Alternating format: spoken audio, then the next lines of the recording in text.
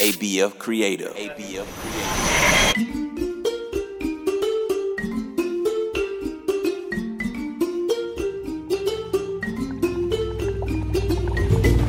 Hello, my little ones. My name is Miss Jojo, and you're listening to African Folk Tales. Hop inside my magical jeep with me as we explore African lands where animals talk and people fly. Are you ready? Get in! Make sure your seatbelt is on. The only thing we want to let loose is your imagination. Let's set the destination for our next story.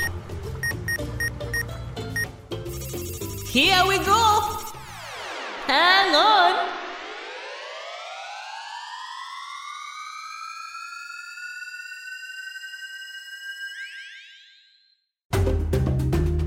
Today, our magic jeep takes us to the beautiful country of Tanzania, where we'll meet a woman whose wish comes true.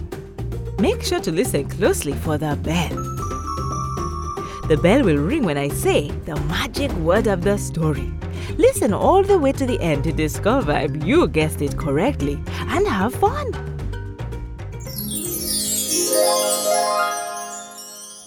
Once there was a woman named Shindo who lived in a small village located at the base of a mountain. Since she lived by herself and had no children, Shindo was often very lonely. And because she did all the chores by herself, she was always tired as well. As soon as the sun rose every morning, Shindo was busy with work.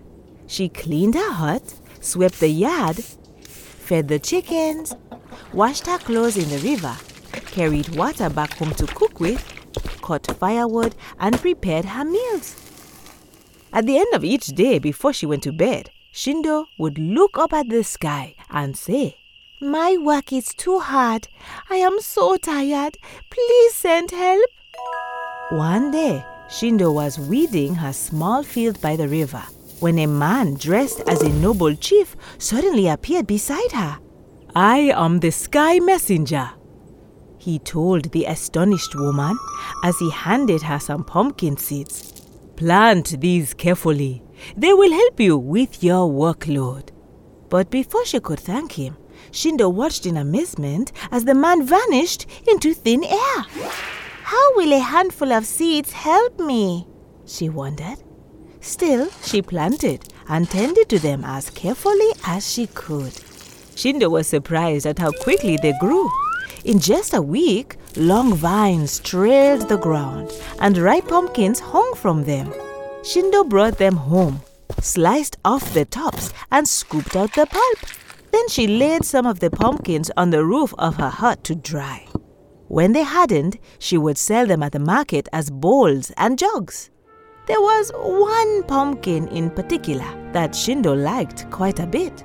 This one she wanted to use herself. She set it by the fire in the hopes that it would dry faster. The next morning, Shindo went off to tend her field again. But meanwhile, back in the hut, the pumpkins began to change. They shook and rolled around until they sprouted heads, then arms, and finally legs.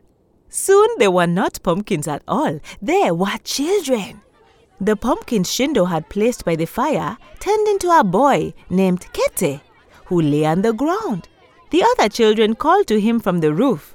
"Brother Kete, help us down, please," they shouted. "We want to join you." Kete magically helped his brothers and sisters down from the roof. Then the children ran through the hut and yard singing and playing.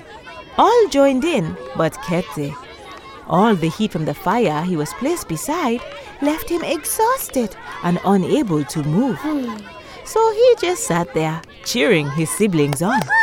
After a while, the other children started on the chores. They quickly cleaned the hut and the yard, fed the chickens, washed the clothes, carried water, cut firewood, and cooked delicious chipsi mayai, a dish made of fried eggs and potatoes for Shindo to eat when she returned. When the work was done, Kete helped the others climb back on the roof. Then they all turned into pumpkins again. That afternoon, as Shindo returned home, the other women of the village called to her. "Who were those children in your yard today?" they said. "Where did they come from? Why were they doing your chores?" "What children? Are you all making fun of me?" Shindo asked angrily.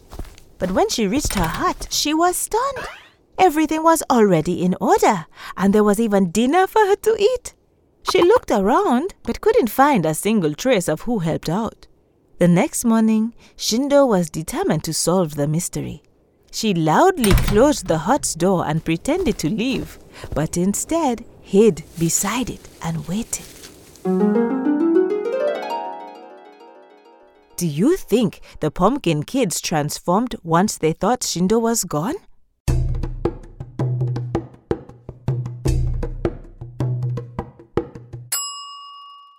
If you said yes, you were right. They weren't expecting her to stick around.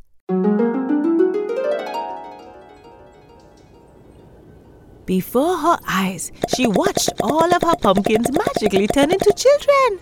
And once again, those on the rooftop called out, "Kete, Kete, come help us.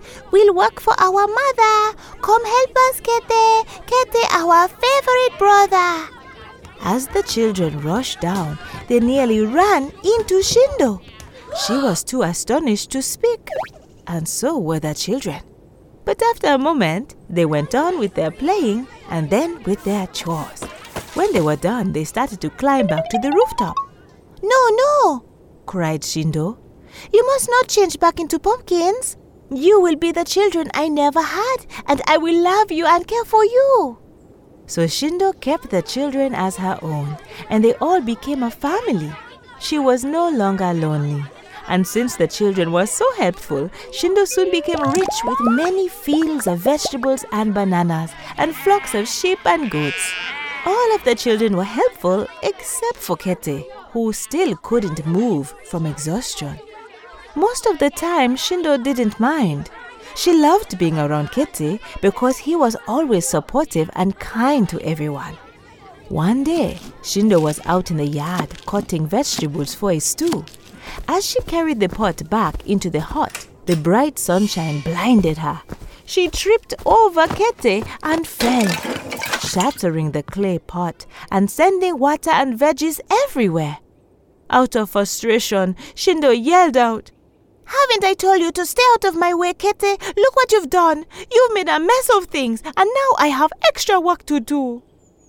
Upon saying those words, Kete disappeared. In his place was a round pumpkin. Shindo dropped to her knees in shock. "What have I done?" she cried. The other children quickly ran in the hut to see what was happening. Tears streamed down Shindo's cheeks as she picked up Kete, who was still a pumpkin. "I am so sorry, Kete. I didn't mean what I said. You are my own darling son. Oh, children, please do something." The children looked at each other. Then, without another word, they climbed back onto the rooftop.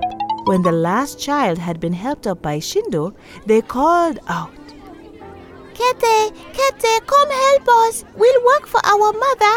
Come help us, Kete, Kete, our favorite brother." For a long moment, nothing happened. Then slowly, the pumpkin in Shindo's arms began to change. It sprouted a head, then arms, and finally, legs. At last, it was not a pumpkin at all. It was Kete, who flashed a big, forgiving smile. Shindo learned her lesson. After that, she always made sure to speak to her children kindly and did her very best to remain positive and encouraging. And so, they gave her comfort and happiness throughout the rest of her days.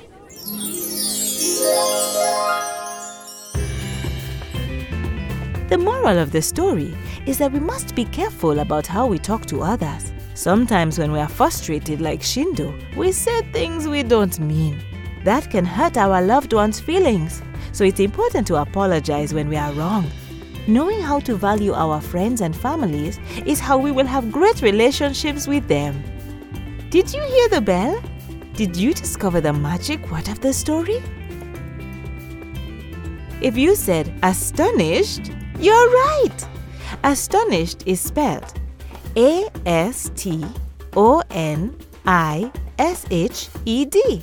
Astonished is another word for surprised or shocked. Imagine if you saw pumpkins magically transform into children just like Shindo did. Do you think you would act similarly? I know I would. Thanks for taking this trip with me today. I can't wait for you to travel to the next story with me. African Folktales is produced by ABF Creative.